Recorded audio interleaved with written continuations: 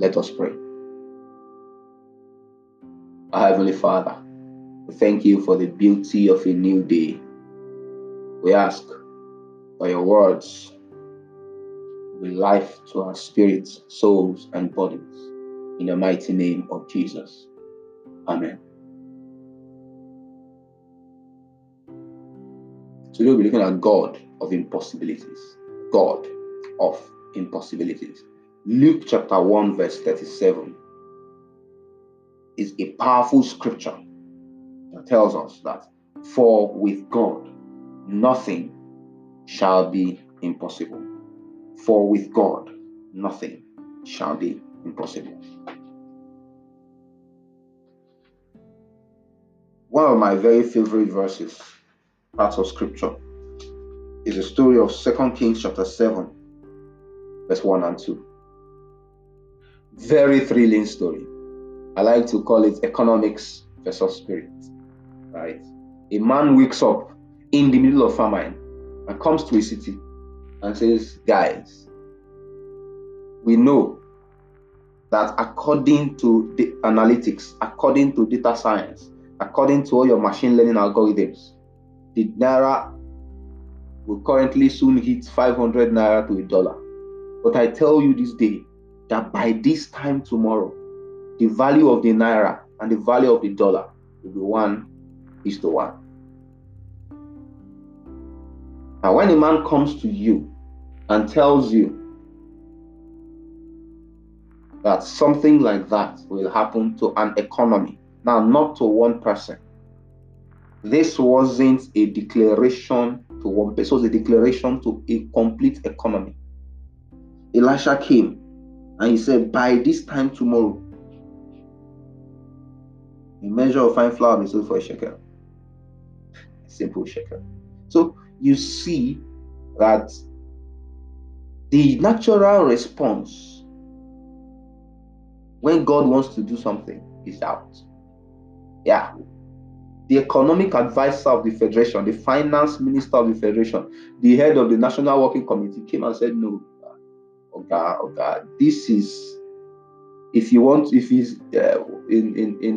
in my clients, in my part of the world, there's a common saying that they say, okay, if not play, make you stop am. If it's a joke, can you please stop joking with this federation, right? Stop joking with this republic. But God is a God that is a specialist in handling situations that are tagged impossible. And scattered around scripture, there are cases of things that are tagged, that were tagged impossible, that God transformed without even blinking. Right? Sarah, Abraham's wife, even she laughed at the prophecy of the angel. Of course. But God responded, is anything too hard for the Lord? See, Lazarus was dead. His body stank. 4 days. 4 days. But Christ came, restored the spirit into the body, regenerated the body. The guy became alive again. There is absolutely nothing that God cannot do. Absolutely nothing. Absolutely nothing. You think that you're at that point where there is no return? No. Your thinking is very flawed. I put it to you that God is able to do exceedingly and abundantly beyond your thinking and imagination. It's able to change times and seasons.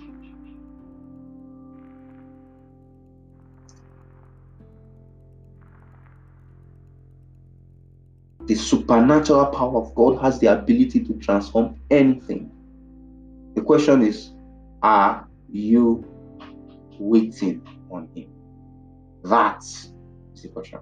Are you waiting on God to transform your situation? Or you are still going around looking for various options, going to voodoo doctors, going to native doctors, going through various methods of trying to solve a problem that God can, with A simple, without lifting a finger, solve. The supernatural power of God can reverse the irreversible,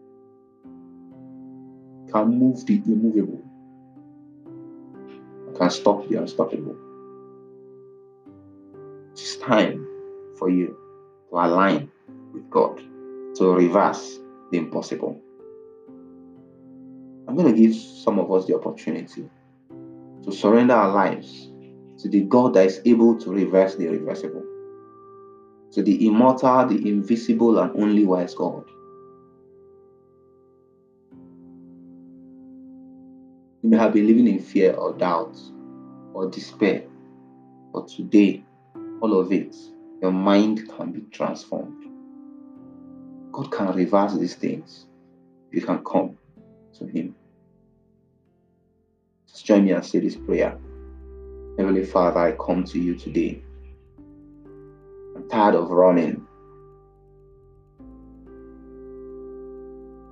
I'm tired of applying methods that do not yield results. I come to you, the only result, the only solution. I surrender my life to you. I surrender my body. I surrender my soul. I surrender my spirit. I surrender my past. I surrender my present. I surrender my future. I confess my sin, O God. And I come to you naked and fully open. Please receive me as your son in the name of Jesus. I receive power to become a child of God.